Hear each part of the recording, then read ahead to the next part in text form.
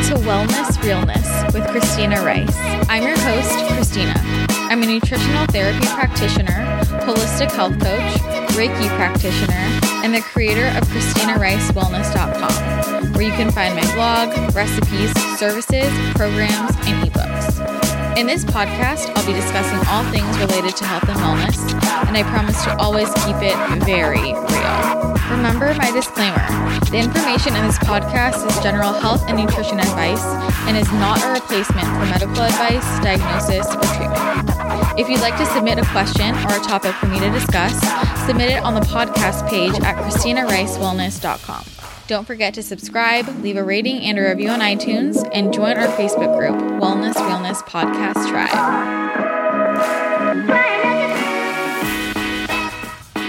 I cannot believe that it's the last week of August. I put this in my newsletter yesterday, but I really feel like this month crept up on me more so than any other month. I don't know if there's just so much going on, but I was freaking out when I saw last week that pumpkin scented candles are already in stores, and then I really had to grasp the fact that it is the end of August and September is here. And I feel like when you're not in school anymore, you just have no sense of time or the months, and it's kind of freaking me out. I love pumpkin things and I love the holidays, but I feel like summer didn't even happen, to be quite honest. And speaking of my newsletter, I just wanted to remind you, if you're not already on my newsletter list, definitely sign up, because I send out a weekly email that I promise is very much worth it. Everyone loves my newsletter. I didn't even realize how much they loved it until people have been telling me recently. But I have my weekly favorites. I tell you what new content has been up from me on the blog and the podcast, but I think the favorites are the best part, and also motivational quotes to kick you in the butt and inspire you for the week ahead. So if you want to sign up for that, just go to ChristinaRiceWellness.com and you can sign up for a newsletter there. But it's a good way to stay up to date on what's going on with me and new things launching, but also new products I'm finding, new things I'm into, shows I'm into, music I'm into, all that jazz. Speaking of things I am always into, let's chat about Ned Full Spectrum Hemp Oil, because this is a daily part of my life. You guys know I love my Ned. And the other day, someone messaged me and they said, how come you only use Ned? And do I have an answer for you? I only use Ned Full Spectrum Hemp Oil because it is the best quality, quote, CBD on the market. And the reason why I say, quote, CBD is for two reasons. First of all, Ned isn't just CBD, it's full spectrum hemp oil, which I will explain in a moment, but also because technically only pharmaceutical companies can use the term CBD, so any products that are using the term CBD in their packaging or marketing are actually in violation of the FDA and could be pulled off store shelves. So Ned just follows the FDA guidelines.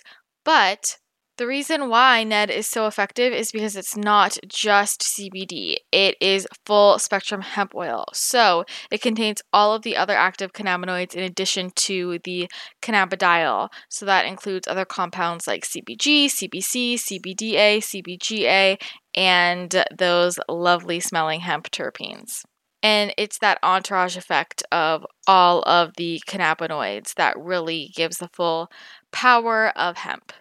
Ned's Full Spectrum Hemp Oil is completely pure. There are no isolates or synthetic ingredients, unlike most other companies out there on the market. They've done studies testing all of these products, and the majority of CBD products out there, the majority of CBD oils out there actually contain either no CBD at all or very, very small amounts, much less than they advertise on the bottle, which is pretty scary, especially because a lot of these products do cost a bit of money, so you want to make sure you're actually getting the CBD.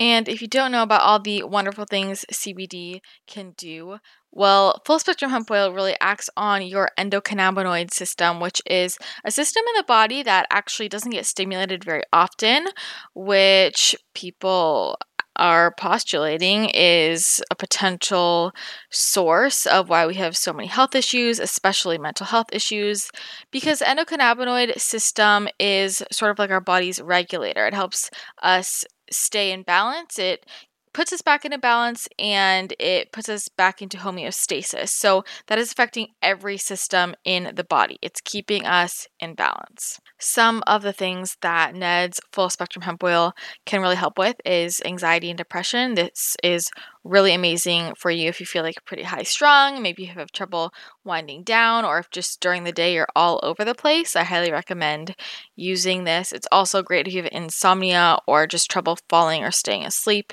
in general.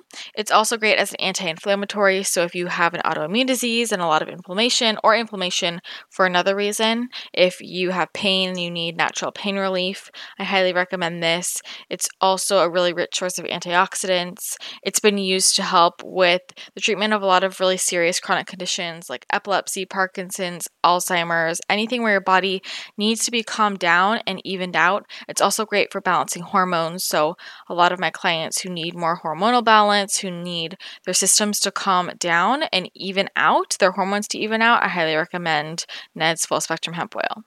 You cannot find higher quality out there on the market. The only ingredients are the CBD, the range of phytocannabinoids, and the non-GMO MCT oil. So a lot of other products you'll find have inflammatory carrier oils. They might have natural flavors. That is completely pure. All products are made from organic, whole, natural ingredients. They only extract from the hemp flowers. They don't extract from the stalks and seeds, which are basically the throwaway part of the hemp plant.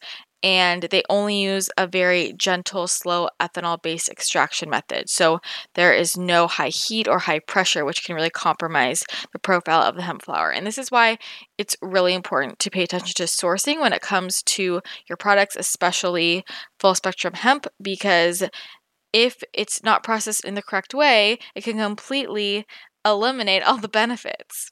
Not only are the ingredients spot on, and you guys know how picky I am about ingredients, but Ned goes a step further and they energetically infuse all of their products with binaural beats, positive affirmations, and happy vibes, which I believe makes the biggest difference. You can feel the energy behind this stuff, and I love hearing your guys' stories about how this has changed your life in so many different ways. And if you have a personal story, I would love it if you told me about it because it truly makes my day. I have heard a lot of amazing testimonials from you guys already. Some people saying that they haven't been able to sleep in years and now suddenly they can, or people who have been dealing with chronic joint pain and now they don't feel the joint pain anymore. This has helped women get their periods back. There are so many incredible uses, and it just makes my day to hear how Ned has changed your life because this is a product and a brand I truly believe in, and I use it every single day. I take a dropper's worth of the 750 milligram every single evening. It helps me wind down, it helps me sleep, and I just feel so great when I do that. And if I have a particularly stressful day, I will take some in the morning as well. I recommend starting with a 300 milligram bottle and then working your way up just to see what your body needs. Because if you need less, then it's better off to use less. You only need what you need. And don't forget to check out Ned's other hemp-infused products. They have a hemp-infused body butter, which is amazing. It smells amazing, makes your skin so soft, and is great if you have any chronic pain or soreness. And also their hemp-infused lip balms. They have 4 different flavors. I absolutely love them all, and they make my lips so dang soft. So if you want to try out Ned's products, just go to helloned.com and you can use my discount code WELLNESS, WELLNESS, for 15% off. Again, that is helloned.com and you can use my discount code WELLNESS, WELLNESS, for 15% off. This stuff is going to change your life. Today's episode was so much fun to record. I recorded this relatively recently when I took my brief trip to Los Angeles on my way to the Bay Area. And I stopped by and saw Jess Sukan from Body Bliss by Jess. I'm sure many of you are familiar with her, but if you're not, Jess is a board-certified holistic health coach. who is all about helping clients just find a balanced life away from fad diets, overexercising, burnout. She takes a holistic approach. She approaches body, mind, everything, and just really helps people create a balanced lifestyle. And she also works in partnership with her mom, Candace Birch, who is a hormone health educator. They have such a cool family business, which Jess will talk a bit about in this episode, but Jess has individual clients. She also leads a virtual group coaching course, and she has a bunch of different events and retreats, like an upcoming retreat in Palm Springs that's called Recharge to Bliss, which I have linked in the show notes if you're interested in joining that retreat.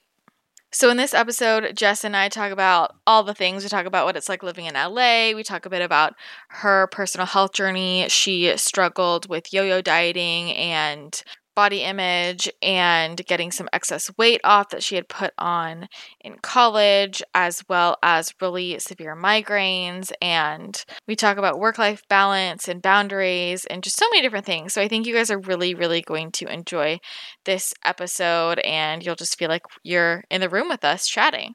Jess is so sweet and super down to earth, and I just love her realistic perspective and how she really does look at every aspect of her clients' lives. We have a very similar approach to how we work with clients. So that was really nice. And she's just a sweetheart. So I'm really excited for you guys to hear this episode.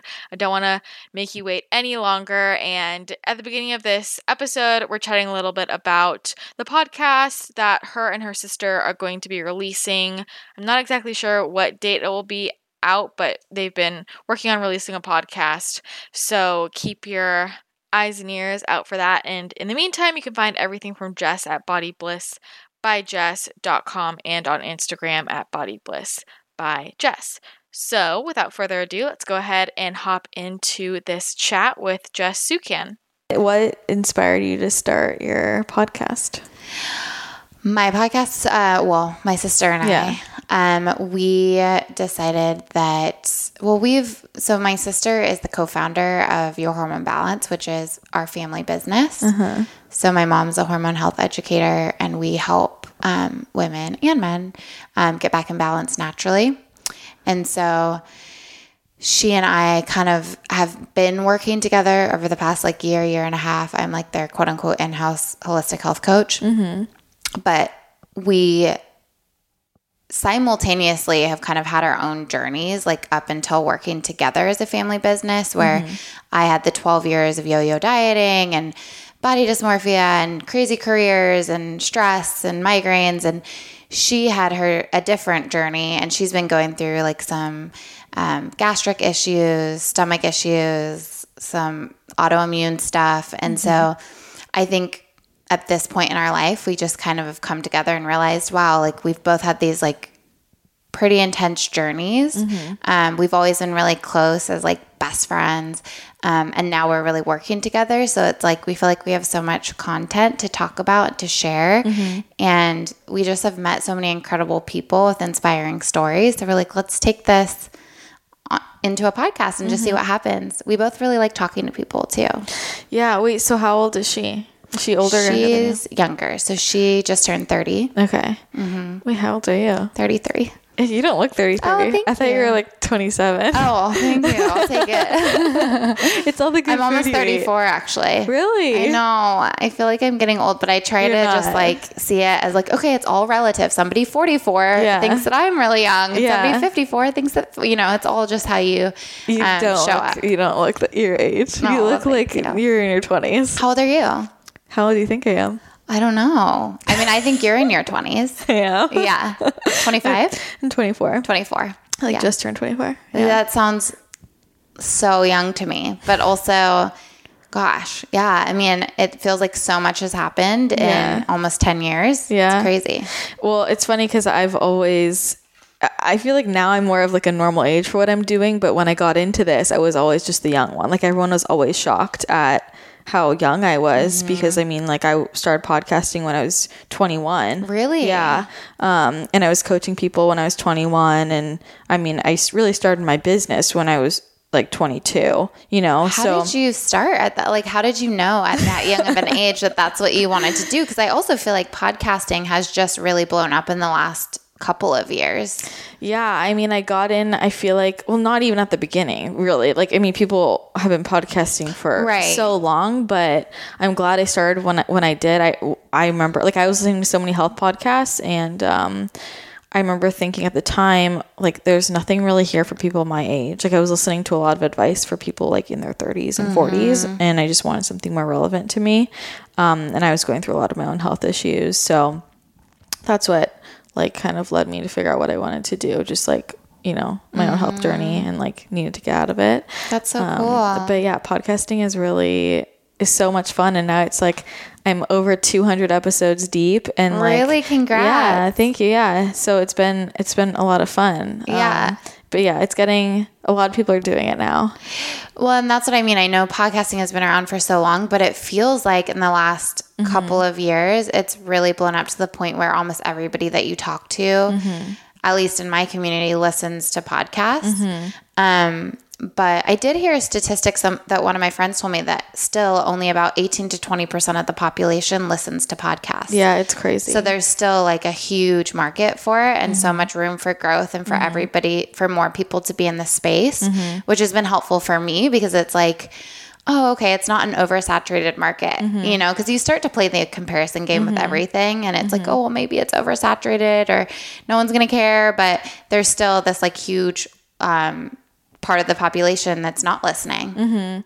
Yeah, and that blows my mind. And I remember that's what I thought when I first started listening to, like, when I found podcasts. I used to always think they were something for old people. And then I started learning about health, and that was really the majority of my education. And I learned like everything. Like I feel like I went to college for 10 years by listening to hours of podcasts. And I was like, I can't believe there's all this free information out there. Like, you can go real deep in science, nutrition, health. And I was like, I can't believe people don't know about this. Like, are you joking? Like, people who don't listen to podcasts are severely missing out. I think you can grow so much, you know, but definitely. And I think it's better than Google too, because you can get down you can go down a rabbit hole with podcasts too, but on Google, it's like, I always say, like, don't look at Dr. Google, because it's going to scare the shit out of you. I know. And you can find every single viewpoint that you want, or like the most dire of dire situations when you're looking to learn something about a specific condition or whatever it is. And I feel like podcasting, at least you know that these are experts with usually like pretty amazing credentials or stories, and you kind of get to decide, you know, if somebody resonates with you or not. And I always feel like even if I listen to a whole hour or two long podcast and maybe I don't remember a lot of it because it's over my head or whatever, I always look for those little like golden nuggets where it's like a line or two or just something that stood out. And those little golden nuggets of information are really what sticks with you and can make the biggest impact versus like trying to like retain everything. Yeah, 100%. I think I know for me at least, like, I can retain it more if I'm hearing it in a podcast and hearing people explain things, just like talking like a normal conversation versus something scientific. Like, I don't really geared towards a scientific podcast. Like, I feel like I was just listening to a podcast the other day, and I started, and I was like, I can tell this person is reading off a paper. And a lot of listeners actually can't tell. Like, they can't tell, but I've been podcasting for so long, I can tell when someone has rehearsed or like is reading notes versus just having a conversation. And like, for me as a listener, I don't retain as well if I feel like it's scripted. Me neither. So, and that's like, no, with my podcast, like, I don't prepare. You know, I don't prepare for podcasts because I feel like it just sounds different. I can tell the difference. So I just like to see where it goes. And I think I think depending on the kind of person you are, if you need to prepare to feel more confident going in, then that's great. And I think having an outline or a general idea of questions can be helpful. Yeah.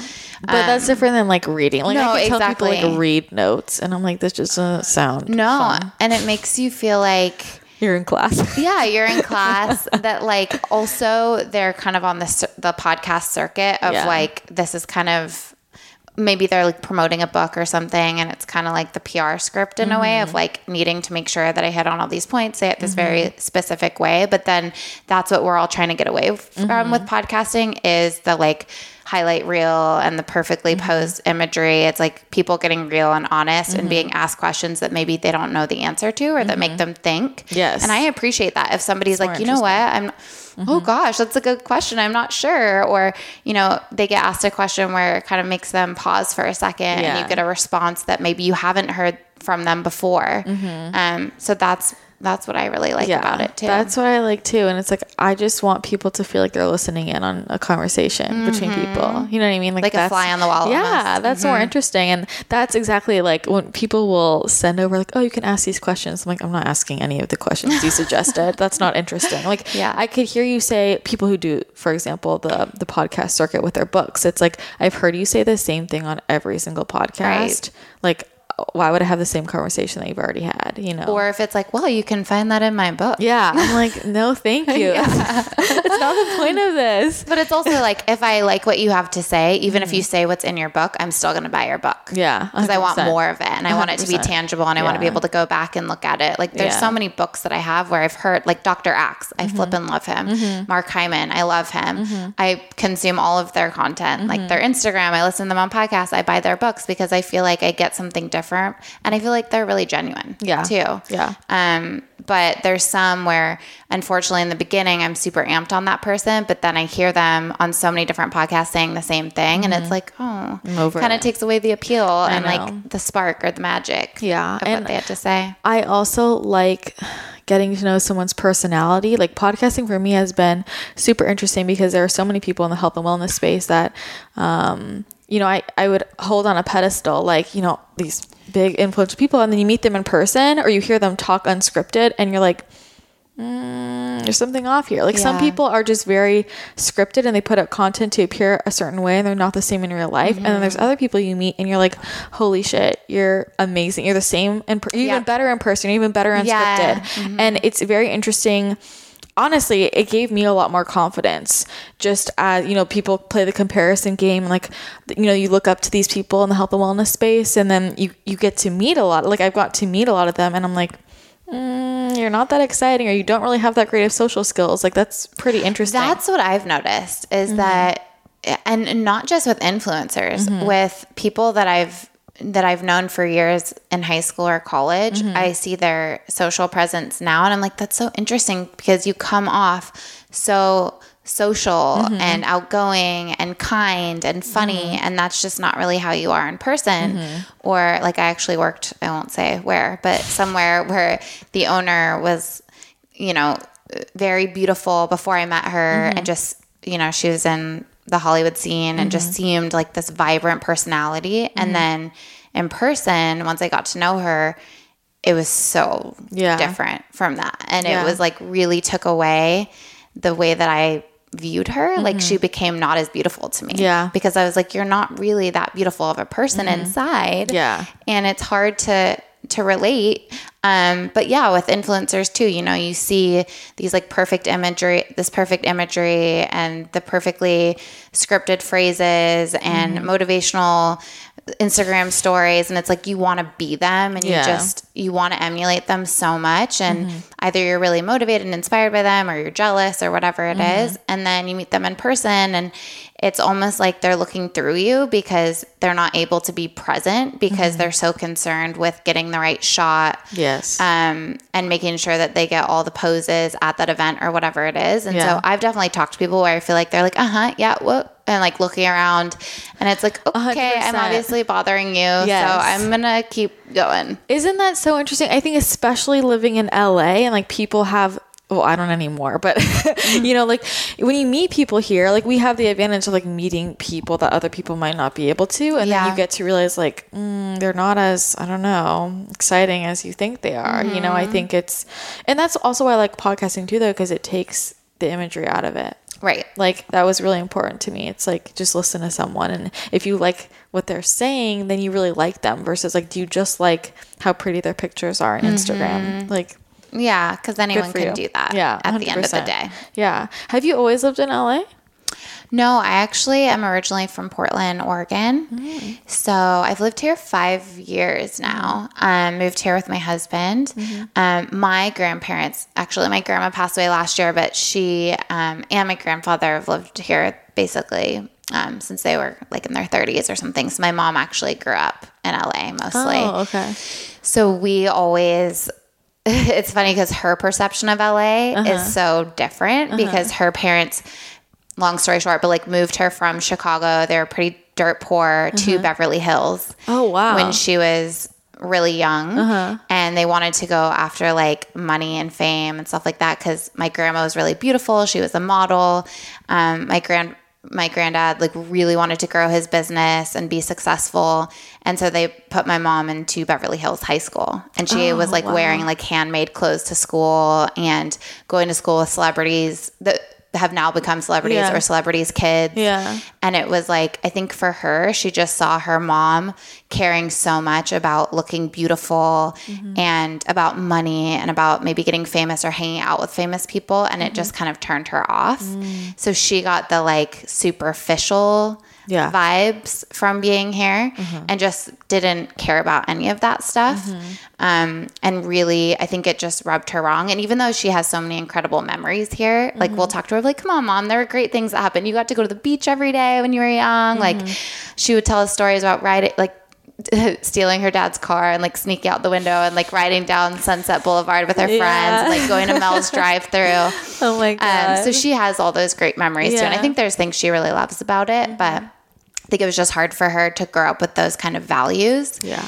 And so she's always kind of said, like, why would you want to move to LA? You know? So my sister and I never thought we would want to move here. We always came to visit our grandparents and loved it, but we're like, oh, we would never move there. And then my sister's now fiance, got into law school a while back when they were just dating, and they kind of had to move here. And so I would come visit her, and I was like, oh my gosh, it's sunny all the time. I'm not cold. There's the beach. There's so much to do. And finally convinced my husband to move out. That's awesome. Yeah. Yeah. I always think like when I was living here, I remember, like it's much better to live here as an adult than I can't imagine growing up here. Like I don't know. I feel like that would fuck with my head. Yeah. And, like, I know some people, you know, who like when I was in college, I like had some friends who were like in high school here, and I would talk to them about like what's it like going to high school in LA or like, you know, middle school. And the things they would tell me, I'm like, holy shit, it's like, it's so intense. Yeah. Especially being like a girl, you know, in middle school, like growing up in LA. A mean girls. Yeah. It's a lot. And I mean, you get that anywhere, but I do think, I mean, of course, too, my mom is 71, which I love to say because she looks incredible. Yeah. She doesn't act her age at all. She's so youthful. But she was here years ago in her teens and 20s. And so even back then, it was like a different type of superficial that she was around than maybe now. But I also always tell people, yes, the superficial side of LA exists, but that exists anywhere you go. Yeah. And if you're true to yourself and who you are as a person, you won't surround yourself with those people. Yeah. I don't think she really had a choice because she was so young. But for me coming out here from Portland, I had a lot of friends who were like, you're going to turn into one of those LA girls and just care about superficial things. And I was like, you guys know me. I'm not going to change my personality just because I move somewhere. Yeah. I'm going to find the same types of friendships and values from the people that I surround myself with than I would in Portland. Yeah. And of course, you run into that, but you avoid it. And there's incredible people here. I've never had so much collaboration or met so many inspiring women and men as I have since moving here. And a lot of it I have to thank Instagram for because we've like slid into each other's DMs and met up for coffee or matcha and gone on to like plan events or retreats or like just become really close. Yeah. There's a double-edged sword. Like, I mean, a lot. It's hard to tell. It's just as easy. Like you can come here and easily slide into the whole superficial cliquey thing. Yeah. Or you can find some fucking amazing people who will change your life. Absolutely. You know, like my deepest friendships like are here, you know. But there are also plenty of people who annoy me who are here. You know, it's just about who you run in like in the same circle as and like what events you choose to go to and like what content you consume. Yeah, exactly. Yeah. So it's all a choice. It's just like I feel like you have to like have self-control when you're here. It's pretty easy for people just to like have stars in their eyes when they come to LA. Yeah. And you have to, what you're saying is true. Like just stay true to yourself. But I will say, like, I think something that is challenging here, and I don't know if you can relate to this, but is the fact that I think because it Hollywood is here and because it's sunny and warm all the time, the body image issues were like pretty strong for me when I first moved here because it was like, oh my gosh, everyone's beautiful in little shorts and tank tops and, they have like perfect hair and makeup and I just saw so much of that. And it was like, and I was working in West Hollywood. And so I feel like I was surrounded more by that. And I worked for a PR and entertainment firm. So we would have like celebrities in and work with influencers that looked flawless. And so I think, I had those body image issues, but moving here, it was all of a sudden like, okay. Yeah. Intensified. Yeah. It was interesting for me because now that I've moved away, like, and I'm not around these people, now that I come back, I see it. I'm like, holy shit, the girls here a lot of them just don't look healthy. And when I was here for so long, it was like I got desensitized to it. And I just like thought that's how normal people are. Yes. And then, I travel a lot and I would travel to other cities and I was like, oh, I forgot like what normal people look like. Well, the standards are pretty skewed, I think. Yeah. And there is so much, it's health and wellness here is very important to most people. Not everybody, but I think even if you're not eating well, you're either immersed in the wellness scene or you're like in the fitness world. Yeah. So you may not be eating well, but you're like working out like crazy. Yeah. And I think everyone's just really aware of it. Yeah. And so, yeah. It's a bubble for sure. It's totally a bubble. Yeah. But so when you moved here, how did that affect, like, did that make you have any behavior changes or how did you deal with those body image struggles? Yeah, I mean, it's interesting because I haven't talked about this for a while, but I think just reflecting on it, I was already pretty insecure when I moved here from Portland. I was still going through a lot of it was a lot better, but I still had like dysmorphic tendencies and would try to control my food. And when I first moved here, I was working for a high-end mixology and event production company. So we did high-end events for like celebrities and really affluent people. And so being the event manager, I had to get dressed up and go to all of these events and manage them. Like we even did Lance Bass of NSYNC's wedding. That's amazing. Yeah, and I was obsessed with NSYNC when I was young, like to the point we could have a whole conversation about it. Like my room was covered with their posters. My friend and I like made a Fanatic video and set it to MTV to try to meet them. Oh my God, I love it. I've gotten backstage passes to their concerts. So to actually like come full circle and all of them except for Justin were there and it was like starstruck to the extreme, but also trying to like manage this whole event. But those kind of events where you have to get like super dressed up, you're surrounded by celebrities. I think I just remember that day in particular feeling really self-conscious in my body and just not even really wanting to be seen, even though I was sort of on stage managing everything.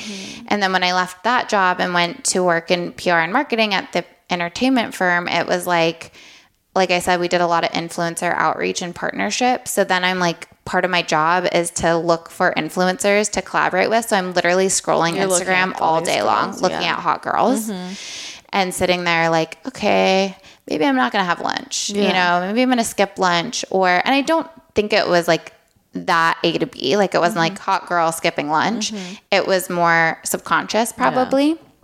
But as a result, I just did really, I think, subconsciously restrict. So I would eat like a rice cake with cream cheese on it for breakfast and like drink like 3 or 4 cups of coffee. And if I did take lunch, I was grabbing something really quick and eating through lunch break and wasn't walking around, wasn't sitting and taking that time. Snacks were like Quest bars on the go. Like I probably had like 2 Quest bars a day at one point, and one would usually replace a meal. And just a lot of still like very conscious of calories and just pretty insecure. Like I would go out on the weekends all the time to blow off steam because I was so stressed. I did a lot of like the bottomless mimosa brunches, and I was just, I was surrounded by a lot of beautiful girls and guys. And I think I just was always aware, like just very aware of how I dressed, how I looked. It wasn't just my body. It was like, I don't have enough money to go and buy like the designer, like Lululemon pants or like the super cute tops that everyone's wearing and go and get my hair done all the time. So I think it was beyond just the body stuff. It was like, I also am kind of struggling right now financially. I'm just like getting my footing in the corporate world, which is where I thought I wanted to be. And so, but I can't, like, I'm not going to prioritize that right now because I can't. I need to make rent. I now live in LA and it's way more expensive than Portland. So it was a lot of different factors coming to play, but I think it definitely did not help me to like feel better about my body. And so it wasn't really until I decided that I wanted to become a health coach that a lot of those patterns started to shift. Tell me more about that, like getting out of it. Yeah. So at the time, that job was so stressful that I couldn't relax really. And I didn't really practice any forms of self-care. If I got a massage, it was like because of my birthday or something, or it was like my husband and my anniversary. You know, it was like I didn't think, oh, I should go take a long walk and reflect. You know, it was like I'm gonna go grab wine with some friends. You know, or my husband and I would do fun things. We've always done fun things. Like we would drive to the beach and stuff like that. But if we went anywhere that didn't have cell service, I would freak out. We'd have to turn back around because I needed to be available all the time. And so this really heightened stress. I worked with the New York team. So a lot of times I'd have to be up at 5 a.m. working on a campaign. And then emails would get sent super late. There was times where it'd be a campaign where we were just working around the clock and our client would call us at all hours on the weekends. I just could not relax. Like the anxiety was up to my chest, through my throat, like nauseating. And so eventually I developed really severe debilitating migraines.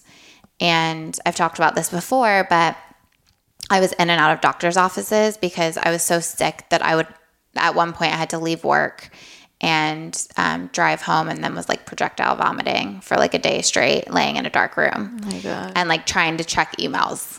Shit, yeah. And so I got, you know, I couldn't get relief from doctors because they kept giving me medication that would wear off and then create this rebound migraine. And so it kept coming back. And so eventually I was like, okay, this is ridiculous.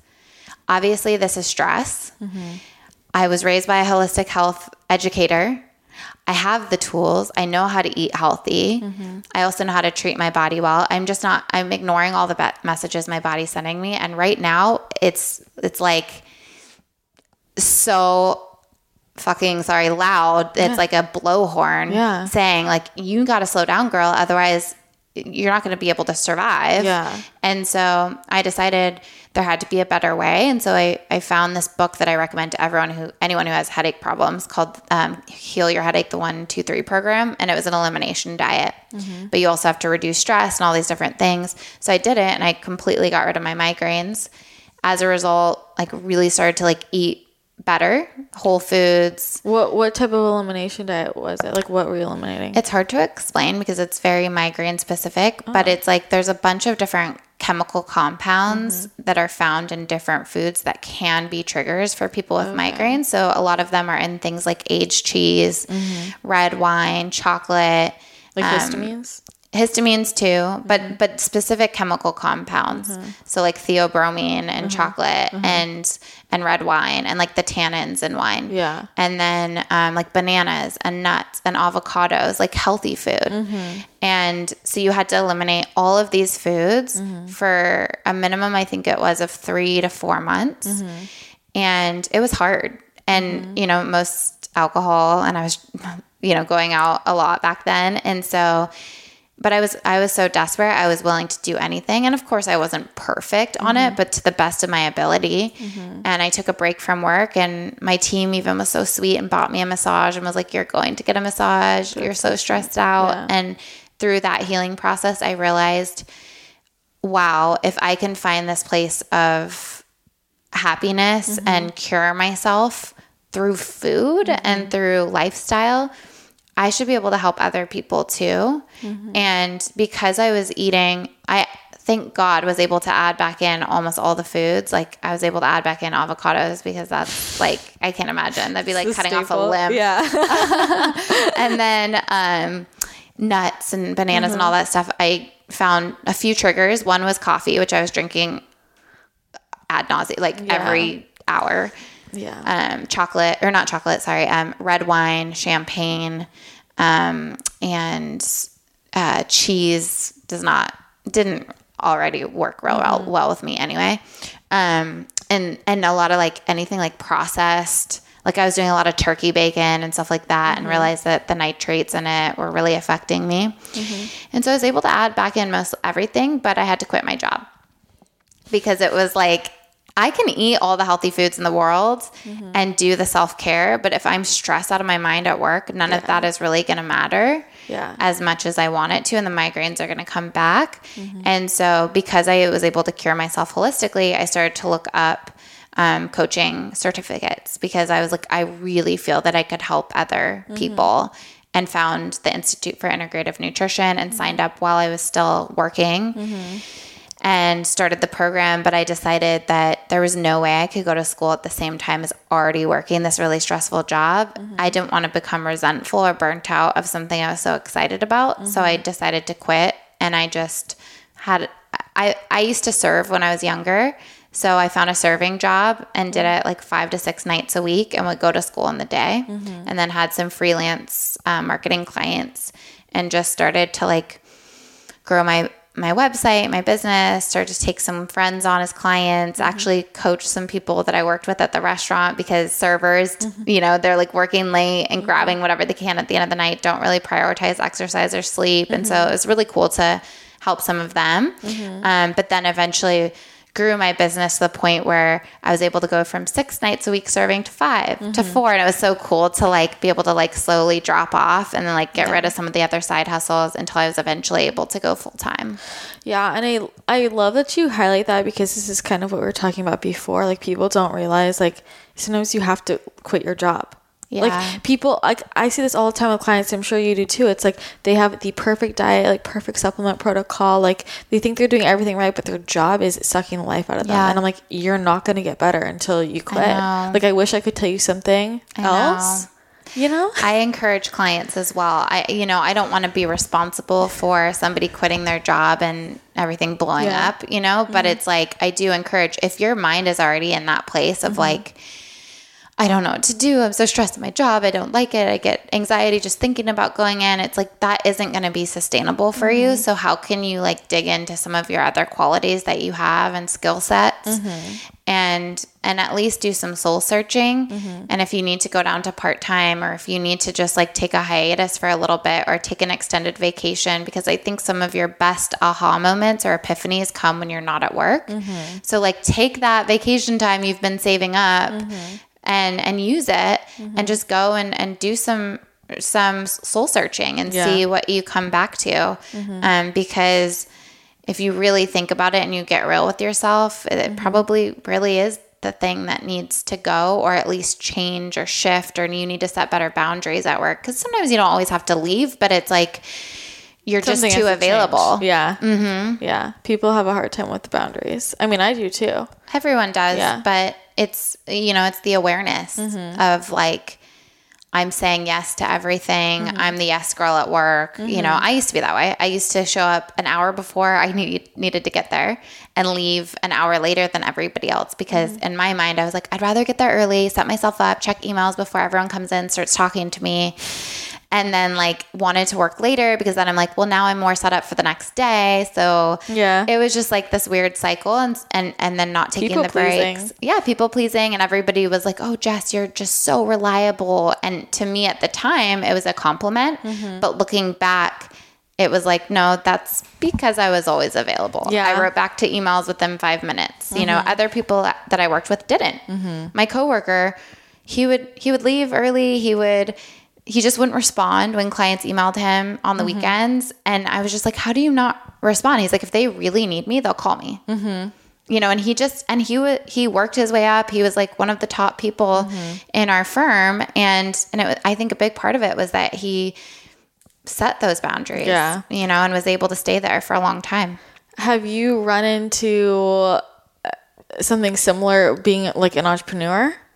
With setting boundaries? Yeah, because I know for me, like, it's been a big shift for me in the last year, like, because same way, like, I've always been really on top of it. I would respond to emails so quickly, and, like, anytime someone would message me, I'd get there, and then it was like everyone got so used to me being so available, like, I was just being overrun, and then I had to start being very strict, and then turned into people, you're so mean now. Like, you don't answer me. Why aren't you? And I'm like, really? This is a boundary. Like, sorry, gotta set it. Yeah. And I feel like I see this a lot with entrepreneurs. I don't know. I feel like because like needing, I don't know, even more so. So I wonder how you maintain those in your own business and with clients too. I think a lot of people listening to this are like coaches, nutritionists, or work with clients. So, and I think this is a common theme, like understanding the boundaries. Like I know a lot of coaches who like their clients have 24/7 access to them. Like mine don't. I can't do that.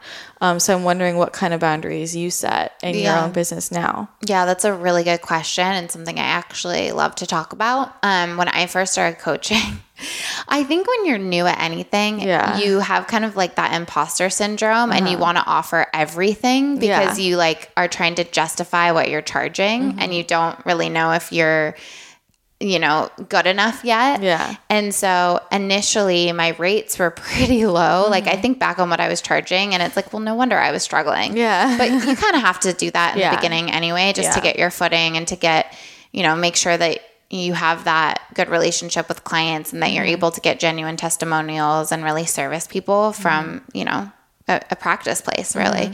But in the beginning I was charging really low rates, like you're saying, 24/7 access through text messaging. So I would get like huge blocks of like paragraphs of somebody telling me that they like had a really hard time and giving me like their whole thought process and wanting me to like support them in the moment, or like, hey, I'm at this restaurant, what should I order? Sending me the menu. And then I'm like flustered, like doing something else and like, oh, they're at the restaurant now, I need to write them now. And like just getting that same sort of anxiety that I got before in my other job and feeling like I had to respond right away because I was like, I want to support them and they're struggling right now and I need to be there for them. And that's what I agreed to. And I just like really want to be that person for them. And then on top of it, and I know if any of my clients are listening that had me do this for them, not saying I didn't like it, but it was just a lot of work. Like after every session, I would send a full recap of notes where it was like, here's the 3 goals that we set together. Here are the action steps. Here are the links to the recipes that we talked about. Here's like some words of encouragement. And those would take me honestly like 45 minutes to an hour. Yeah. People don't realize how much like prep work and follow-up work, it takes so much time. It was so much time and it was crazy. And it was just, I was starting to feel like, I don't know how I can show up for everybody because one time I had like 5 calls a day and then in between calls I was doing the recap. So it was like a 10-hour day and I was just exhausted, but loved it. But I was like, I don't know if this is sustainable at one point.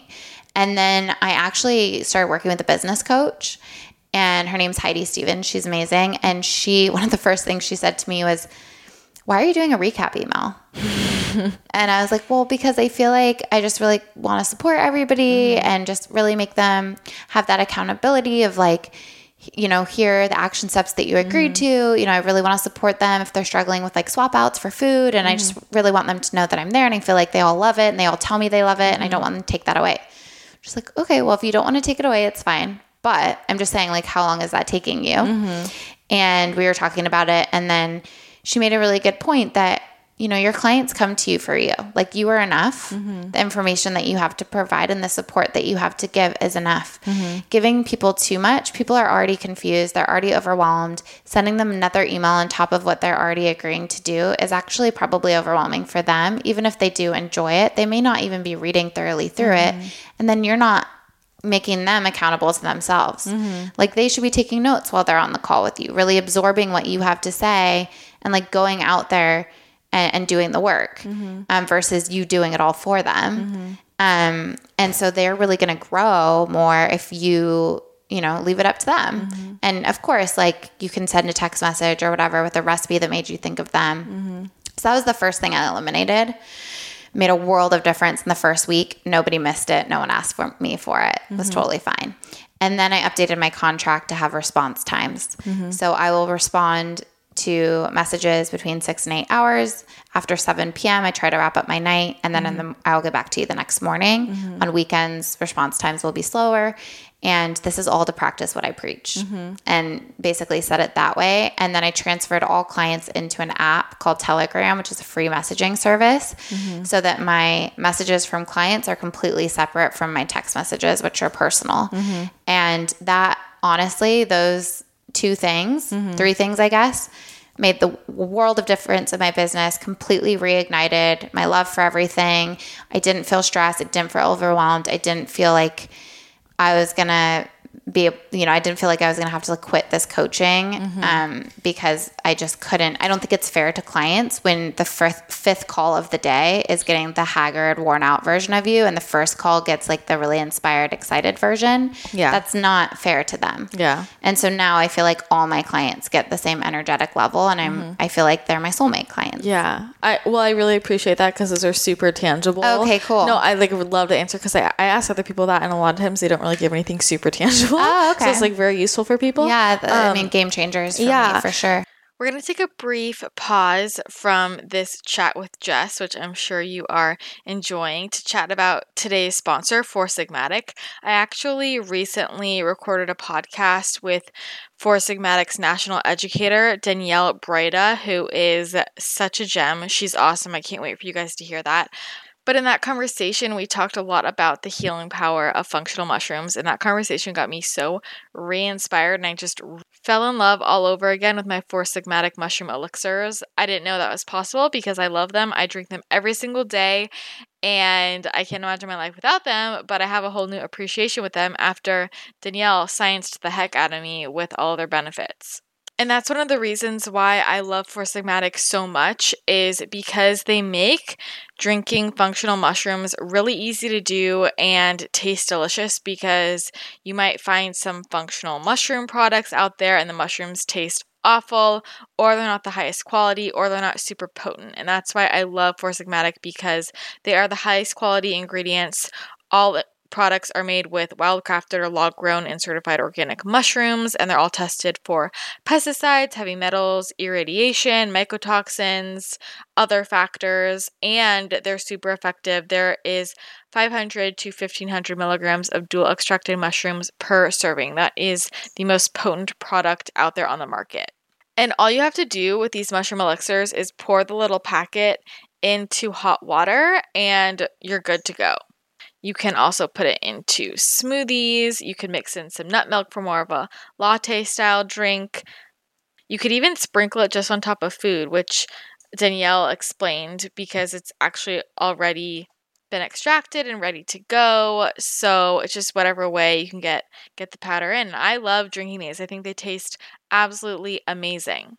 Most people don't realize that there are so many mushrooms out there that have a ton of health benefits. They just think of, portobello mushrooms that they see at the store, but there is a whole kingdom out there that have been used for centuries for their healing properties. And some of the ones that I use every single day include the cordyceps, which is great for natural energy and performance. So this is especially great for athletes, but if you just want an energy boost and you don't want any caffeine, I highly recommend the cordyceps. This is my personal favorite in terms of taste. I think it tastes so good, and I love to have this every single morning. And the other one that I have every single day is the reishi mushroom elixir, and this is great for stress and sleep. So if you want to wind down, drink some reishi.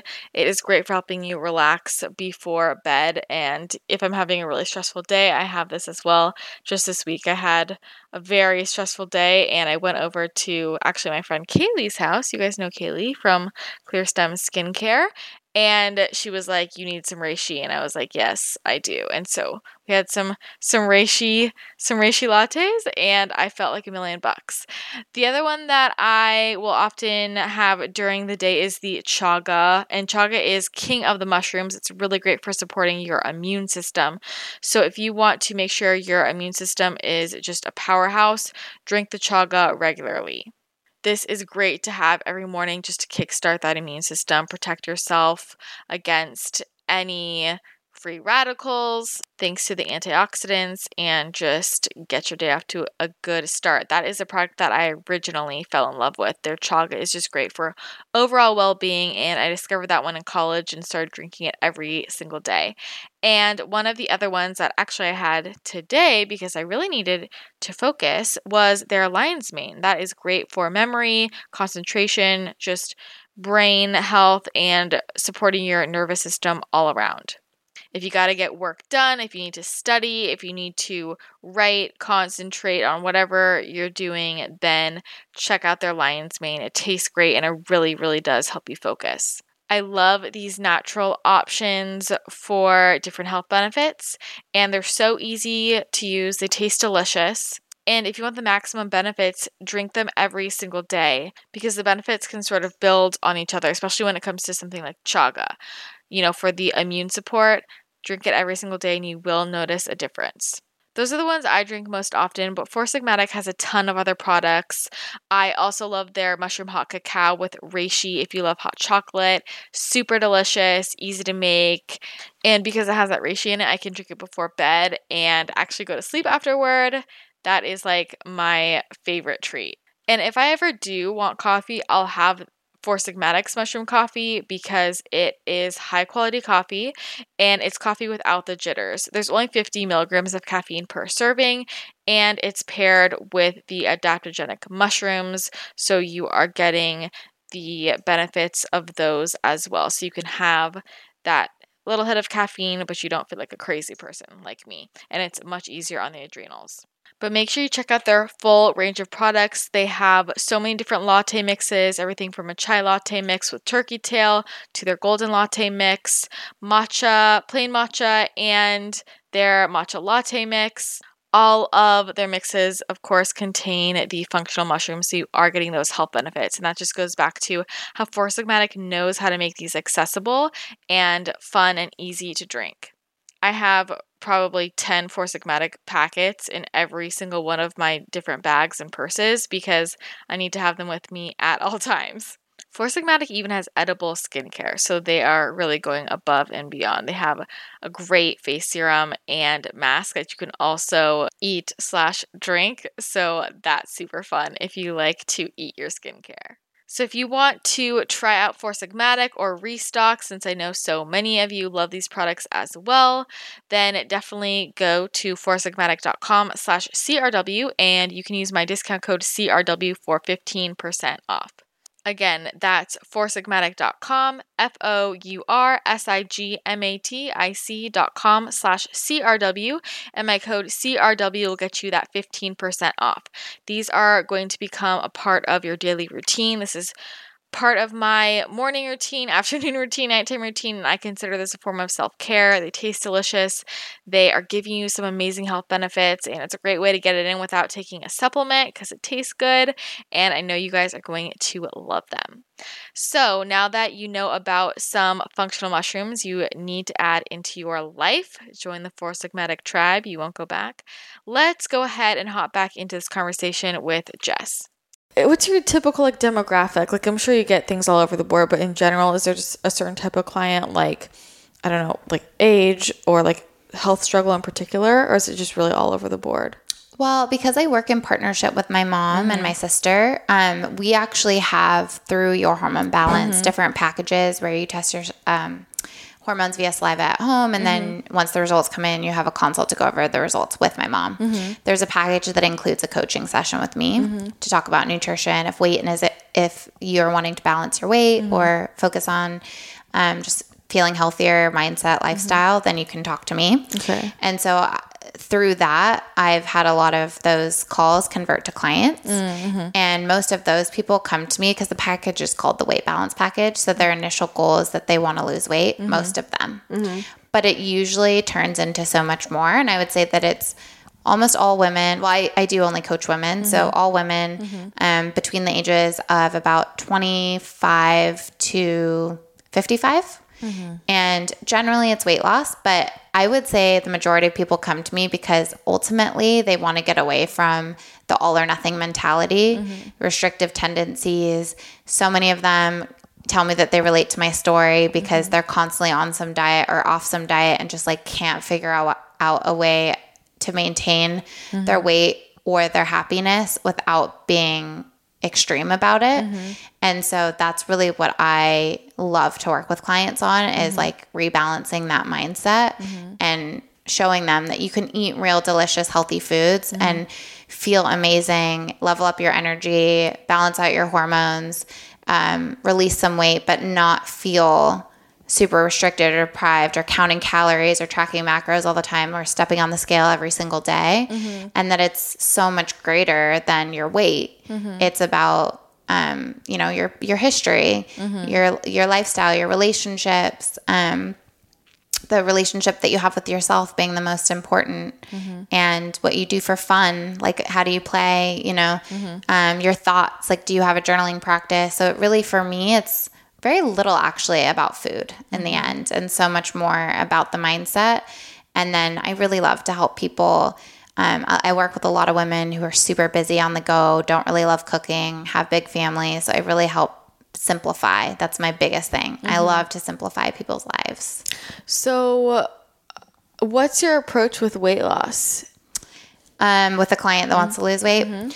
So I definitely am not the coach to come to if you want to drop 20 pounds in a month. That's just not sustainable, and that's not my message. If somebody wants to lose weight, I think having a goal like that is totally fine. It shouldn't be shunned. Like, oh, you want to lose weight? No. Like, if losing weight to you is going to make you feel more confident or it's a health thing, like, you should absolutely honor that goal. But if it's going to take you 6 months versus 6 weeks to do, but that 6 months is going to be sustainable and you're going to be able to keep it off and feel good and light, like, wouldn't you rather that? Than like the 6 weeks where maybe you fit into that dress for summer, but then it's right back on and you have to do it again. And it's the cycle. So really it depends on the client. It depends on how they're eating. But for me, it's starting with like a day in the life and just really getting as much information as possible about what their day looks like, what they're eating, stress, sleep, exercise, and then starting pretty small and maybe just starting with breakfast and tweaking that and like helping them cultivate a really nice morning routine to set them up for the day, because then it creates this like ripple effect.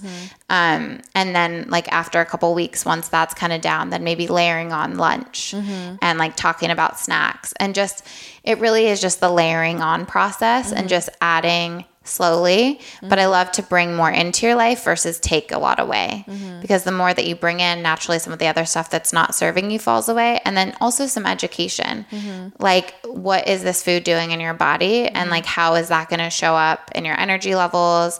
You know, how is it going to show up in your mindset? Like, are you going to feel really guilty afterwards, or are you going to be able to move on from it?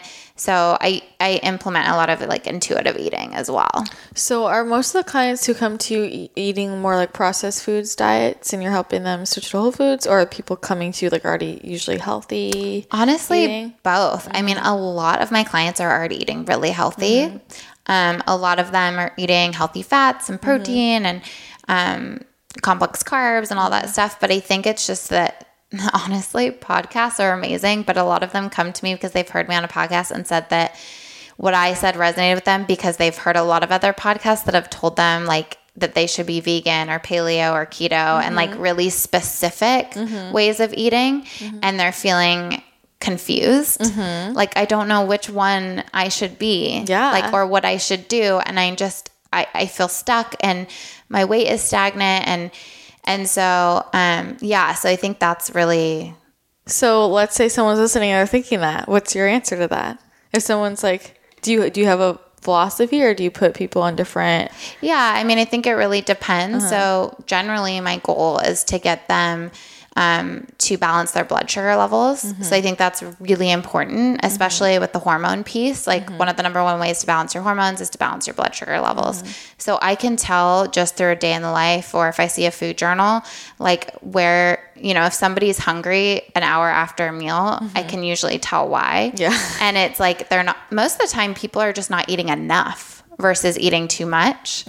And, or they're, you know, like, they're like, oh, well, this is a really healthy bowl. And it is all whole real foods, but it's maybe like a vegan Buddha bowl that has like quinoa and sweet potatoes and chickpeas. And at the end of the day, it still is a carb bomb. And so it'll elevate your blood sugar levels and you're going to get a crash. And then an hour later, you're really hungry. And it's like, but I just ate this big filling bowl. And not everybody feels that way. Some people might be really satisfied and it works for their body type. So I'm also not going to take that away if I feel like it works really well for you. But it's just kind of everybody's a little bit different. So for the person who is eating these like big Buddha bowls and feeling starved an hour later, I'm like, let's maybe take away a little bit of the carbohydrate and add back in some protein and healthy fats and fiber. I really try to add in as much like fiber as possible because most people don't get enough. I think it's like most people get like 15 to 20% of what they should be getting. And so adding in a tablespoon of fiber and a serving of fat really helps people. And then they're able to kind of drop maybe like a little bit of the carb or I'm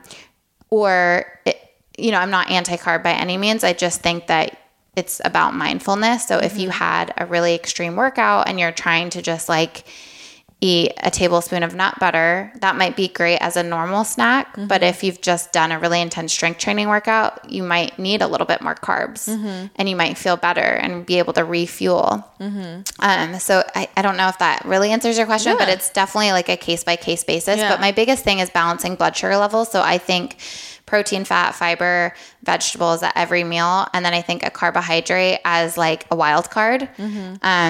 Totally have it, but like let's talk about when you want it the most. When maybe it's when you crave it, maybe it's after a really intense workout, maybe it's because you're celebrating and you really want it, but like how can we add in some more fiber and fat to like really slow the blood sugar spike? Do you have favorite fiber sources? Well, avocado.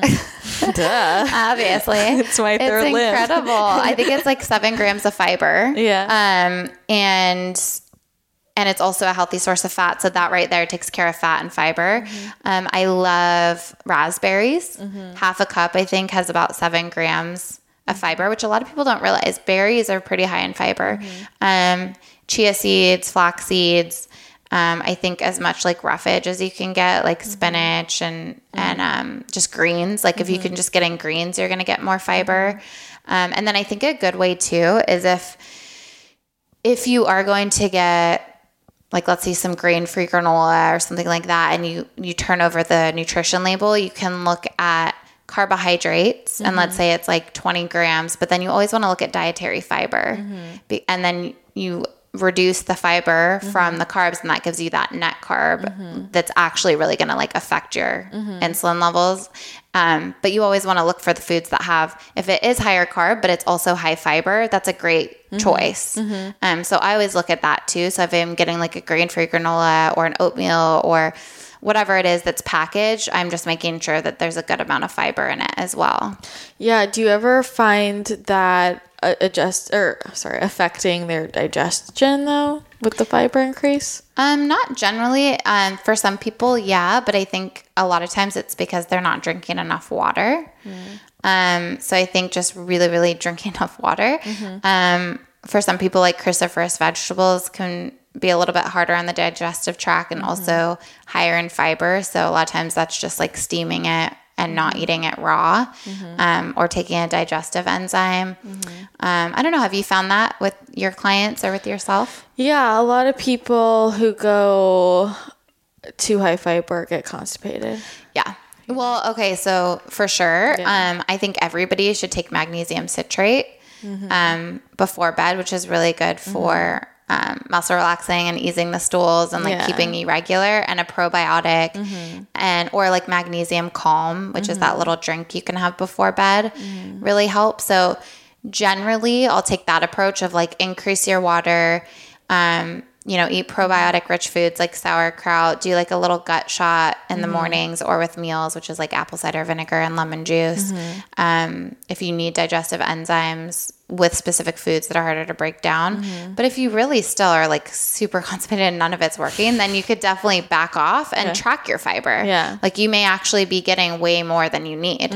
So you could dial back. So I think, I don't know, I think it's just like such a case by case. Yeah. I think with the world of Instagram, it's so interesting seeing people's food journals. Like I'm like, some people like they literally will be eating like a bowl of nuts and like cacao nibs, and they're like, oh yeah, I saw so and so posting this, it's healthy, and I'm like, Yeah.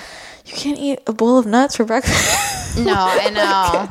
Like no wonder you're shitting your pants. No, I know, and it is so true. Like, not only are we following what we see on Instagram of like style and body or whatever workouts, but it is so true. The food, people are all over the place with the food. It's like they'll eat that for breakfast, and then for lunch they'll have like a big salad with like sweet potato and tahini, right? And then dinner is like I don't even know. And I'm like, you're all over the place. Like there's no consistency. Like it's just a mess, you know? Yeah. And that's where it's like, I think again, people following what they've seen or what they feel like they should be doing, but not really doing it because it feels good for themselves or that they're satiating themselves. Like I've definitely had breakfasts that have been recommended to me and I'm hungry like 30 minutes later. And it's like, okay, well, I've heard this is really good. I'm just going to keep eating it. Yeah. And it's like, I don't feel good. Yeah. My head hurts. I'm not liking it. Yeah.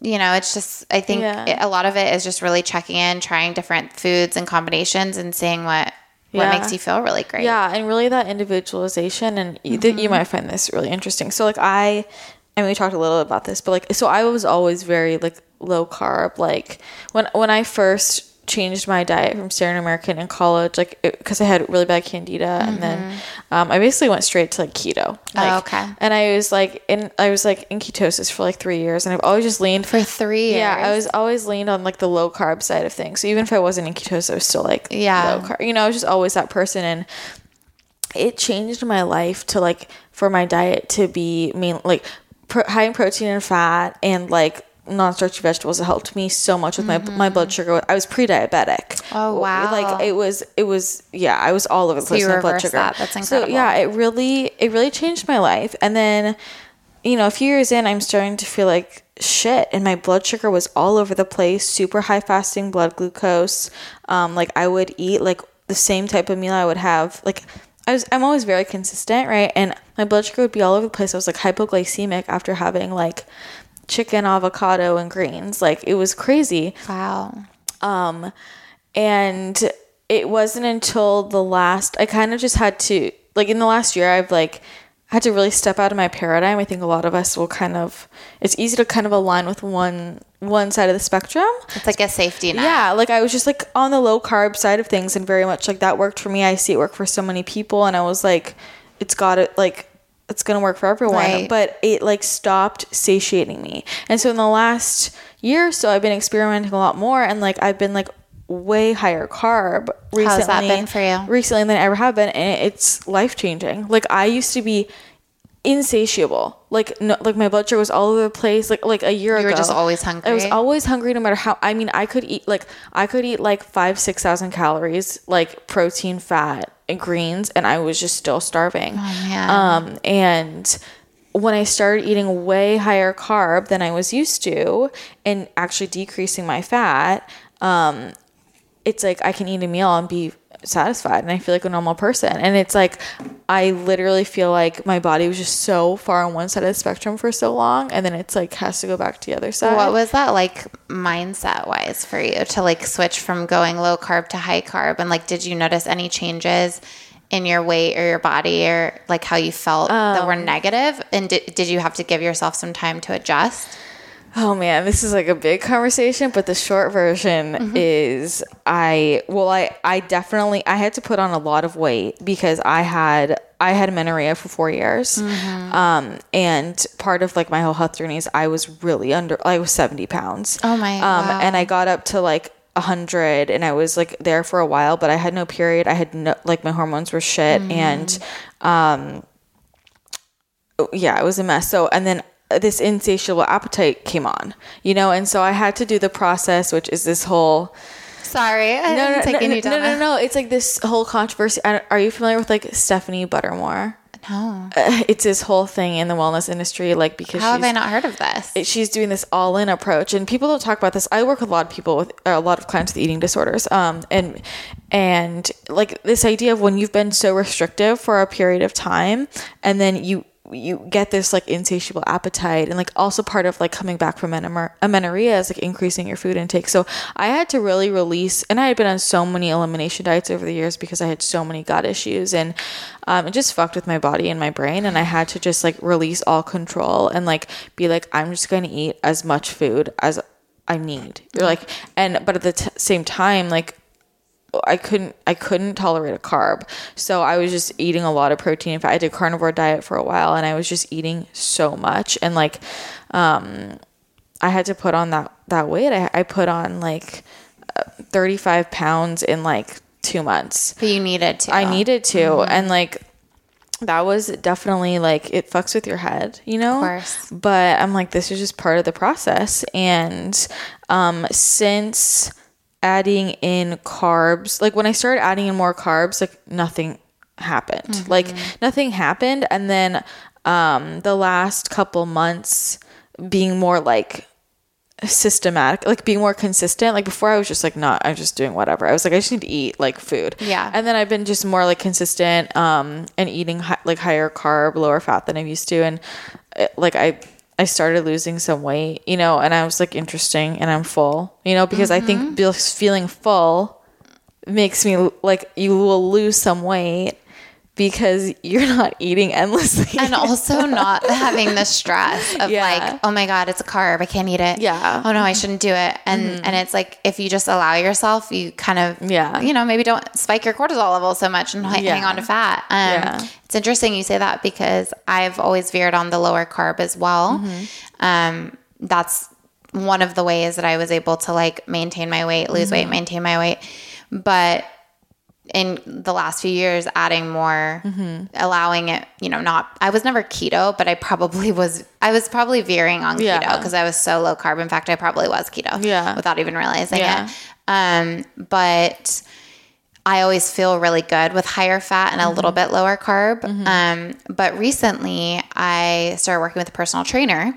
That's what inspired me. Like, that's how happened to me too. I worked with him and he's like, just try this. And at this point I was like, I'll fucking try anything. Yeah. So, no, and it's been so great. I mean, I've only had 8 sessions with him so far, but he has said to me, like, you need to have some sugar and straight carbs, like after the type of workouts that we're doing. And you also need to be eating more calories. And so this is actually, I'll go quick with this, but it's actually pretty interesting. I've been at a really good place with my mindset. It's what I coach a lot of clients on. Like, I really don't feel restricted in the way that I eat. I do eat very intuitively. I don't hold myself back from like tacos and tequila when I want it. Like, I'm very much like really focused, especially lately, on living in the moment. But I just have always like, I do a low carb breakfast. It makes me feel great. Like, I like doing a big like protein smoothie bowl without fruit. Like, I just feel like it energizes me more. And after, like, usually I've been doing like a fasted workout. So I've been not eating in the morning, going straight to a workout, coming back and eating. Not intermittent fasting, just not hungry enough to eat first thing in the morning, just going straight to work out. But since working with this trainer, he's been saying, I want you to eat before the workout because it's pretty intense and you need that fuel. Otherwise you're going to be too tired. And, you know, do like maybe try a carb and a protein and a fat. And I don't necessarily have to do that. I could probably just go protein, fat, but I want to build trust with him, you know, and I'm so open in my life now. And I think it's so important for my journey to try different forms of eating and to be like completely fine with it and just see what happens, to not obsess. And so I was telling him, completely fine, I'll do it. Like, great. What do you suggest I eat after the workout? So it's like whey protein, like a grass-fed whey with some raw honey is what I'm doing. Just that afterwards. And before, I'll do like a piece of sourdough, like really nice, like sprouted sourdough bread with nut butter.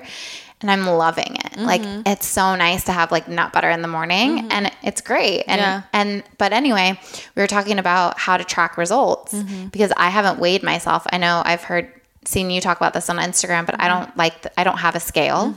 I haven't weighed myself in over a year.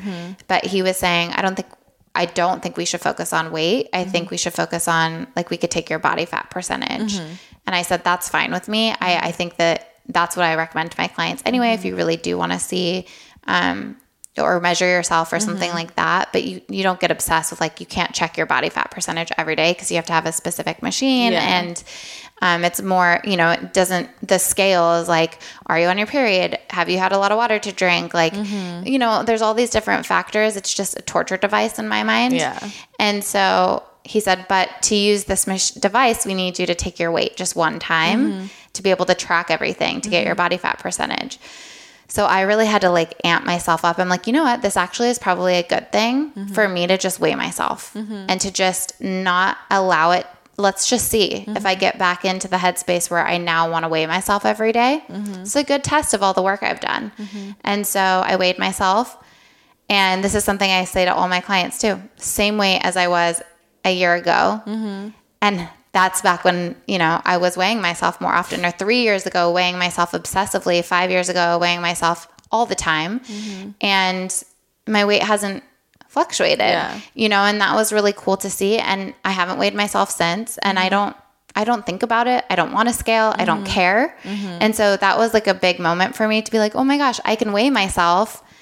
And it doesn't affect me. And I'm not curious. I'm not like, oh, I've been working with him a week. Let me see if I've gained weight because of muscle or lost weight. But, I'm not wanting to weigh myself because I'm adding in a ton of carbs and I'm scared that I'm going to gain weight. And then the other piece of it was that he wanted to make sure I was eating enough. So he asked me to track my calories, which again is something I talk a lot about. I don't use my MyFitnessPal app or any of those tracking calorie apps because, again, I think it's obsessive. It's what really effed with my brain when I was in the yo-yo diet culture. But he was like, again, I don't want you to be tracking every single day, but like just to get an idea for how much food you're eating to make sure that it's enough. Because then you kind of have like a set point and you can be like, oh, if I add like a tablespoon of nut butter or this, like I will put myself where I need to be. And so I tracked and was like I was under what I anticipated, and it was surprising to me because I feel really satisfied and I thought I was eating a lot and I wasn't. And so I've since been adding in a few hundred more calories a day and it's great. And I don't feel nervous about the weight. I'm just going with it and I'm open to it. And if I go up in weight or whatever happens, like that's fine. But I'm building trust with him. I'm loving feeling strong. I love just feeling strong and making progress in the gym, and it's exciting to me, and I'm swimming for cardio, and I just feel so intentional about what I'm doing now that I think all of that other stuff that would have been triggers in the past, like I feel like it's made me realize that I'm in such a better place and that it's really about listening to your body at every phase of life. Yeah, no, it's so true. And I love that you bring that up. And I think this is a really important conversation to be had because a lot, I was always the same. Like I had never tracked calories. I had like once or twice when I was like, I don't know, for a nutritionist. But then with him, same thing. Like we need to track to see where you're at. And it's super eye opening and made me really realize how many people really undereat. Right. Because it's very easy to undereat if you're eating like healthy fats, healthy proteins, and vegetables. Right. I'm like, and I try and tell clients, I'm like, you don't even realize how much you have to eat to like get a lot of calories. Oh, for a lot sure. of people are pretty freaking low calorie without trying. It's like very eye opening. And I think also people have this anxiety about adding in carbohydrates. And I'm like, you don't even, like, if it's like a whole foods form of carbohydrate, you have to eat a lot to be high carb. Like, people are like, I can't eat a sweet potato because it. Exactly. Like, you can eat one sweet potato. You're not going to get anywhere near high carb. Well, and here's the thing with it is like, if you feel like, let's say you're keto, which I think keto, first of all, has a ton of incredible benefits as like a therapy. Like it. I think for a period of time, I think cycling in and out of it can be really helpful. Depending on, the studies are there. There's so many incredible things that it's helping to like cure and really great for brain function. But I don't think sustainable. And so I think for people who have been on keto for a really long time, they start to be afraid of things like quinoa and sweet potato and these like really nutrient dense complex carbohydrates. And so if they go out to dinner and they decide that they're going to quote unquote cheat, instead of like choosing like a sweet potato or stuff like that, it's like, I'm just going to go all out because I'm already cheating if I have the sweet potato. So I might as well. But it's like, but if you chose a sweet potato and some quinoa and stuff like that, like that is a more nutrient dense choice, but it's almost like that's bad too. So I might as well go for like the other more extreme thing because I can't have a sweet potato. Yeah. And I think, I had found part of why I wanted to like try different things was, first of all, like challenge my paradigm. It's really important to me to always challenge like my paradigm, and try everything. How can I say one thing is the way to go if I haven't tried everything? But I had become really like metabolically inflexible, like because it was like I was so low carb that if I did have a sweet potato, like I would pass out. Like I was so like it would make like my body couldn't handle it. My body like didn't know how to metabolize a real carbohydrate because you were so fat adapted. Yeah, and I was like, I don't want this to happen. I don't want to like if I want to have carbs, it like throw me off my body off completely. Like my body should be able to handle both. So it was really important for me to like add that back in. So I'm curious also though, were you like afraid at all to add in carbohydrates after being lower carb for so long? Yeah, I mean, definitely. I think for me, I've actually, because of nutrition school, I have tried a lot of different things. Like I went vegan for 6 months just as a challenge because I wanted to know what it was like if I worked with vegan clients. How'd you feel? I mean, it wasn't for me long term. I was very much on the high carb, low fat vegan train. So it was a lot of what I'm saying, like these big Buddha bowls and pastas and big fruit smoothies. And I think because it was almost too many carbs and not enough fat that I was hungry nonstop. Like every 2 hours, I was like, I need a snack, And I was just eating all the time, just never giving my digestion a break. I really liked it. It got me super creative in the kitchen. My husband did it with me, so it was super fun. We tried all these amazing restaurants in LA. But then ultimately I was like, okay, I'm missing a little something. So I added in eggs and fish. Instantly felt better, more energized, more clear-headed, lighter, but was still eating, pretty heavy carbs. And then I was doing a bunch of research and found out more about high fat and experimented with that and actually really liked how I felt doing that. And so that's where I got into more of like the low carb. But since then, it's just I've been open to trying different things and just reminding myself it's okay. Like there's no shame if I do decide I want to go low carb for a while. If it makes me feel good, like I shouldn't be like ashamed of that. And there's no shame if I decide that I want to go high carb. I'm not contradicting my message. My message is the same. What works for you works. And what works for you right now may not work for you 6 months from now. So just be okay with that. But I was very careful about ever labeling myself as vegan or pescatarian. I always just said I'm flexitarian because I may decide I want to add in meat. And then I did. Like 5 months ago, I added in some meat. And I feel great with that too. But it's like, I think going vegan made me so much more aware of having half my plate be vegetables. And I'm really grateful for that. Yeah. Because when I ate meat in the past, it was like half a plate of meat and a quarter little ounce of vegetables. And like meat for snacks. And so now I feel just much more balanced. But adding back in more carbs now with my workouts, I feel good again. I mean, I like it and I feel like it's intentional, which I also like, it's like, okay, I got in this hard workout and I can envision my body, like my glycogen stores need to be refilled. And I kind of just envision what's happening in my body and I like that. And then it also just is, I think it's just more sustainable right now. I mean, I love doing, and it's about balance too. Like if I make dinner with my husband, the other night we made burgers, but instead of having burgers with a bun and sweet potato fries, I do a lettuce wrap burger with avocado and grilled onions and sweet potato fries on the side. And that to me, I don't feel as heavy. I feel satisfied because I got all components. And I can go to bed like feeling digested. Yeah.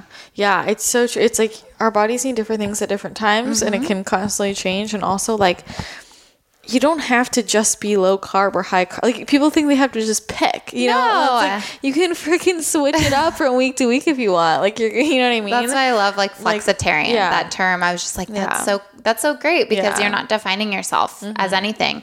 Because once you do that, it creates a lot of guilt and shame too, because when you veer away from that, even if you've told nobody, just in your own mind, it's so much of it is our own head, you know, like it's an identity, you know, it's like why a lot of people are afraid to get out of veganism or even carnivore now, you know, it becomes an identity and it's a tough place to be, I think. And especially like influencers and stuff who have talked about being vegan, they get the backlash, like if they decide not to. And it's like, come on, they're human. Yeah, they can change. It's okay. Yeah, and people are freaking rough on the internet. Mean. It's really mean. It's very sad. Like, you do you, and they'll do them. And I mean, I get it if the influencer is on their high horse about something and making people feel like crap if they're not doing it, and then they don't. Yeah, then it's like, okay, should have shamed everybody else. Yeah, exactly. But I think it's different if like you were really passionate about a lifestyle and it just didn't work for you at a different point in your life. Like a lot of people go through hormonal changes, just like you were saying,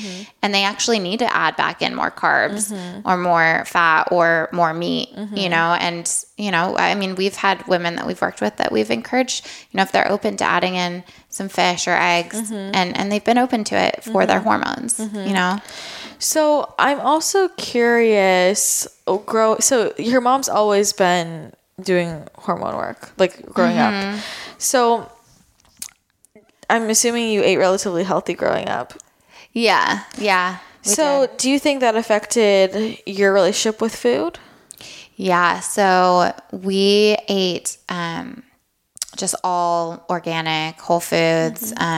We had soy milk, which now it's like almond milk and cashew milk and stuff. But back then soy milk was like super hippy dippy. Yeah. Like everybody else had real milk and we had soy milk. And we always were eating brown bread sandwiches. And I mean, the stuff kids would bring into school, I'd just be like salivating, like, can you please give me that donut and I'll give you my fruit snacks, you know? But we loved it. I mean, we juiced as a family. We had like pancake Sundays, but it was like always healthy pancakes. We always got in a lot of movement. But I do think in some ways, as a kid, maybe I felt restricted sometimes because I would like steal candy from this little candy store with my friend.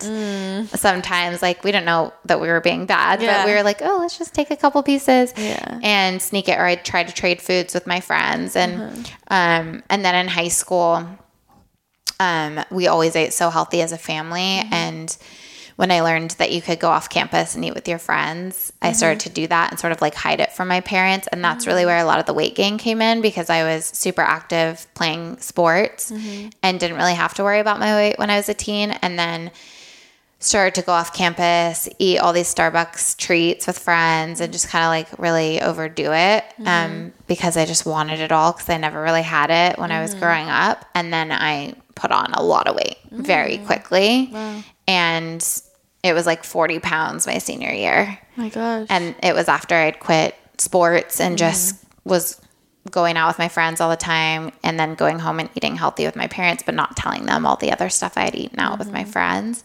And so I think it did have an effect, but it also had a positive effect because I've always been interested in health and nutrition and have kind of had my mom in my head of like, oh, try this instead of that. We were never on antibiotics as kids. Like she had a bunch of tinctures and holistic practices. Like the second we felt like a flu was coming on, she was like boiling the ginger tea and giving us echinacea and like she'd be like, open your mouth. And she'd just be dropping random tinctures in our mouths. And we're like, we don't know. And like giving us these sick tasting things and like giving us fresh orange juice to chase it with. And, you know, like putting cold compresses on our heads and just not taking us to the doctor. And we were rarely sick. So I channel her a lot and have been so grateful for everything that I learned from her. And I think she's a big part of the reason why I wanted to go into holistic health, because when I was so run down, it was like, let me go back to all of the lessons I learned growing up through my mom and, you know, sort of like ignored when I was getting older. You don't want to hear your mom telling you what to do. Yeah, you always want to do the opposite. Yeah. I did that. So you put on all that weight in college, and then how'd you get that off? So that was not easy. It was just 12 years of yo-yoing. So I would say I got it off in very unhealthy ways. I did Atkins diet. I did the HCG diet. I did this like crazy like gastric bypass diet. I did the cayenne pepper juice, lemon juice cleanse. Always on some kind of diet. So a lot of high protein, low carb. A lot of that, yeah. But then a lot of like the gastric bypass thing that my sister did and told me about it, and it was like for people going into surgery, and it was like every day you eat different types of food. So one day it was all bananas and milk, I remember, which makes absolutely no sense. So weird. And I don't know, but I was like, oh, they lose all this weight before surgery. Yeah. Yeah, a lot of deprivation, like calorie counting. At one point it was calorie counting, and it was super high carb. It was just, and whatever I wanted. It was literally just kind of like the Weight Watchers thing where you're just counting calories and eating whatever you want within those calories. So even if it was alcohol or sugar or donuts, like I would do that. And I lost weight, but came back on and felt horrible. Yeah. And then also just over exercising at different points and then not exercising at all. So it was just this constant yo-yo of like down 20 pounds, up, down 10, down 30, up 20. So it wasn't really until that PR job where I started to like do that elimination that I figured out how good I felt when I ate majority like whole real foods and was, you know, more aware of like how foods in my body affected me and was dealing with my stress better. And so instead of like going out drinking all the time, I would go take beach walks and, you know, do things for myself, meet up with friends and not always be in that scene. And so I think through all of that and like discovering myself and moving my body because I wanted to, not because I was punishing myself for what I ate the night before, that's really where my weight started to stabilize. And I didn't have to, you know, I deleted the MyFitnessPal app. I stopped weighing myself. I just went by how I felt in my clothing and my energy. And I mean, of course I fluctuated, but nothing like the swings that happened before. How was that emotionally? Like putting on all the weight and then trying to lose it? Awful. Like, I mean, I was just always aware. I mean, I always say like my roommate in college would call me Burlington Coat Factory because I had so many jackets and coats. She thought I just loved jackets. I was like, no, I don't want to show my arms. Like, I don't want to be seen in a tank top. I would never wear shorts. Like, I mean, honestly, this is something I've actually never even admitted, but I used to wear like a corset under some shirts when I would go out on the weekends. Like I would wear like this corset thing, kind of like Spanx, like not a cute corset, but like I know yeah. And I would put that under my shirts and then wear these like push-up bras. And because I was heavier, my boobs were really big. And so I would always accentuate my boobs and wear a lot of makeup.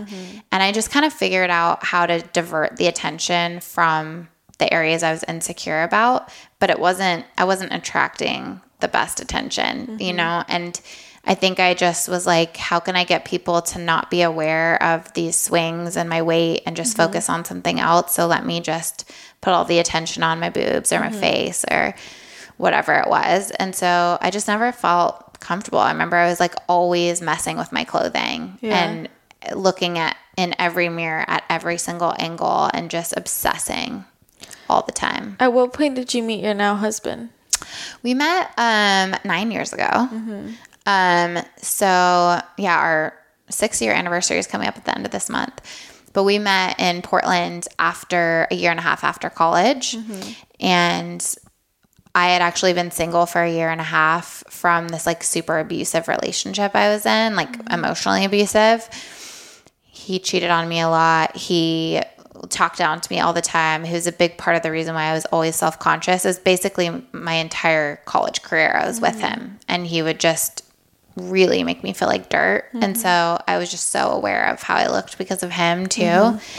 But I met Josh after I had been single for a year and a half. So it was such a good time to meet him because I had worked on my self-confidence and what I wanted as a person and was still going through like weight shifts and struggles with that. But like mentally, as like knowing who I was and what I deserved, I was in such a better place.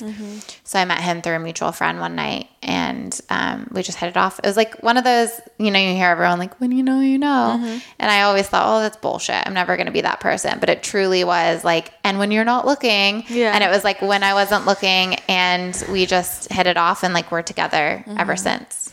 Yeah. Well, and so it's interesting you bring up like, at this point you had known a lot more who you were, but you're still going through weight fluctuations. And I find that for a lot of women, they use like the weight stuff as an excuse to like not date, you know, they feel like that's like holding them back. but I think it's, a powerful message. Just, it's like, if you know yourself, that part doesn't really matter. Exactly. I mean, I was a lot heavier than I am now when I met him. I was probably like 20 pounds more, if not a little bit more. And he never once made me feel like he was focused on my weight.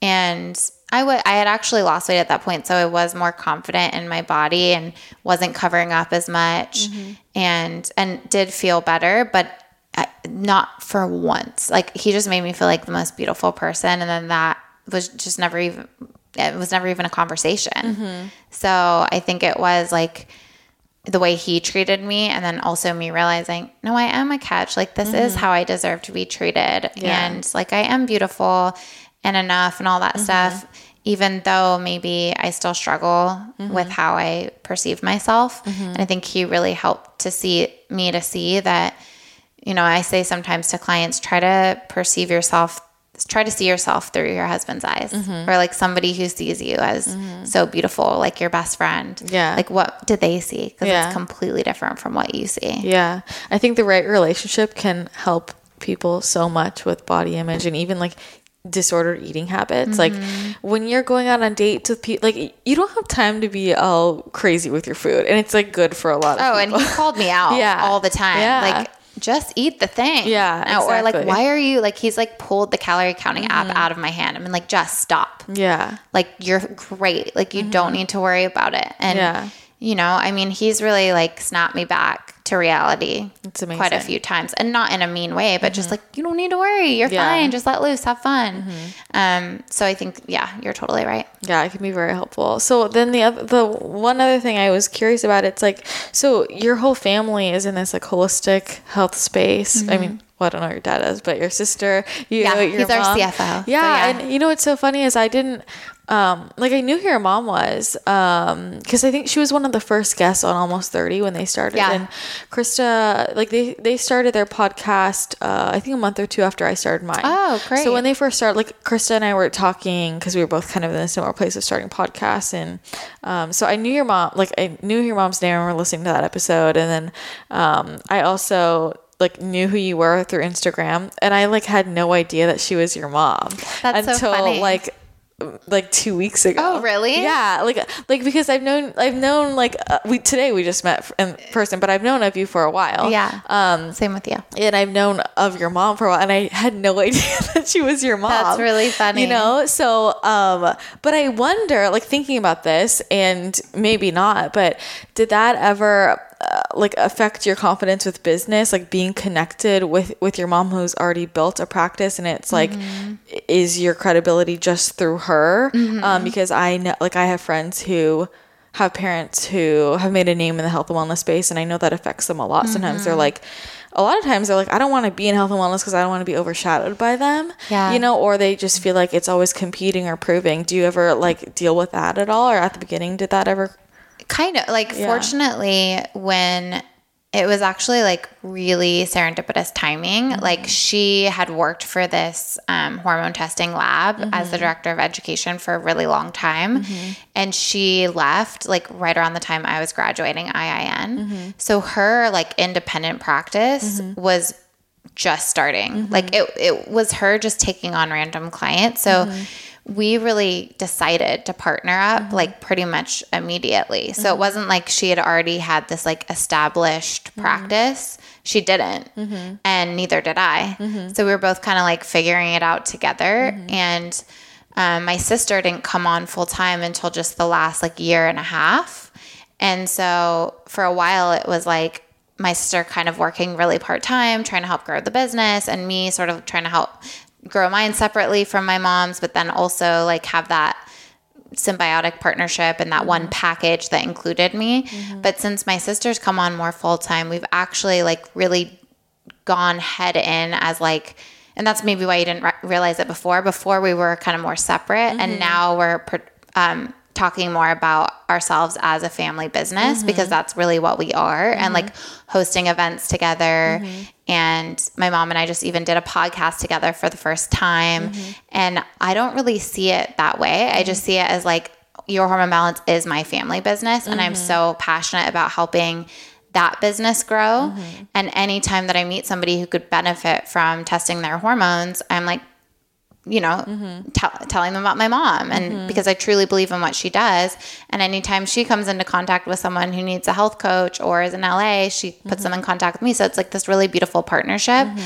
And, but there was a time where my business was really new and I was nervous that I wasn't going to make it. And so we met with this business coach of mine who, and in the meeting, I was like, I kind of think maybe I should just dissolve my business into Your Hormone Balance and just have it be like, I'm their in-house coach. Like we're just Your Hormone Balance.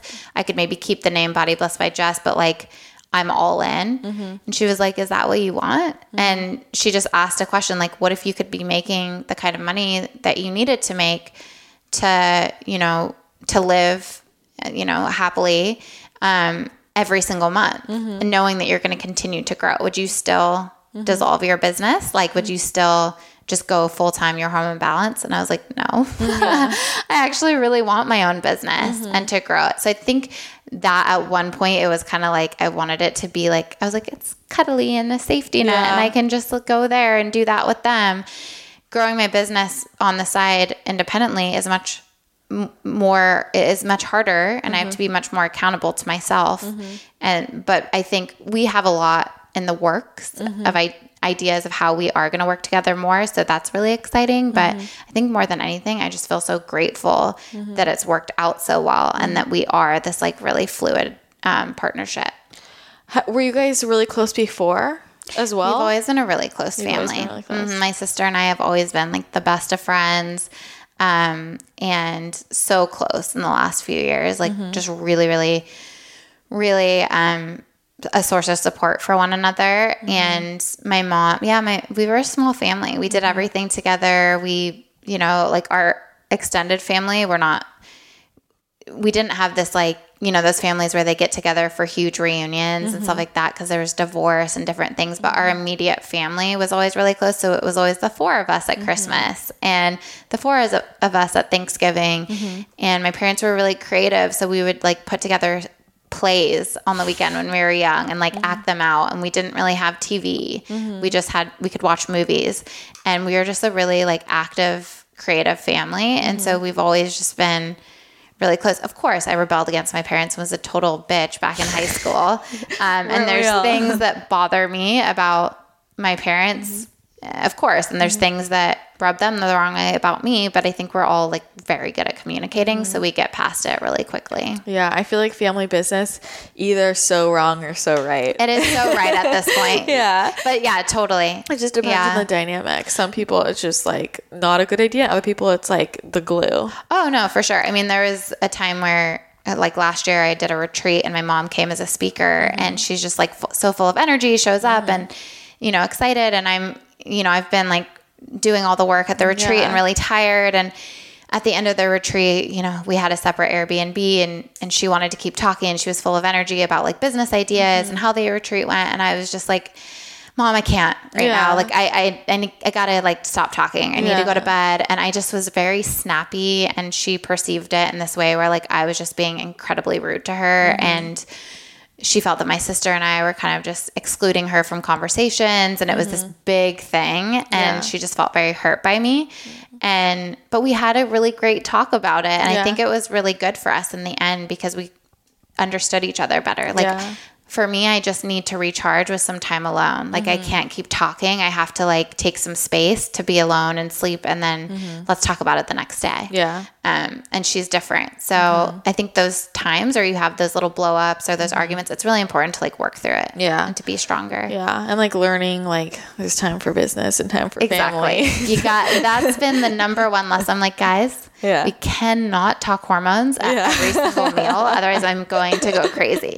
And my dad is going to leave us all. Oh, I'm sure. That's a lot. I can't. I see him like zoning out in the corner. I'm like, sorry. He's like, I've heard enough about your estrogen. He's like, Ashwa, what? Ashwagandha? I don't know. He's like, why am I taking all these supplements? Oh my God. That's so cute. I love it. Well, thanks so much. I've kept you so long. It's you probably so don't fun. even realize how long it's been. Oh gosh. Has it been 2 hours? No, an hour and 30 minutes. Oh, okay. That's not But bad. this was great. I really appreciate it. And I know a lot of people listening will really resonate with what you're saying.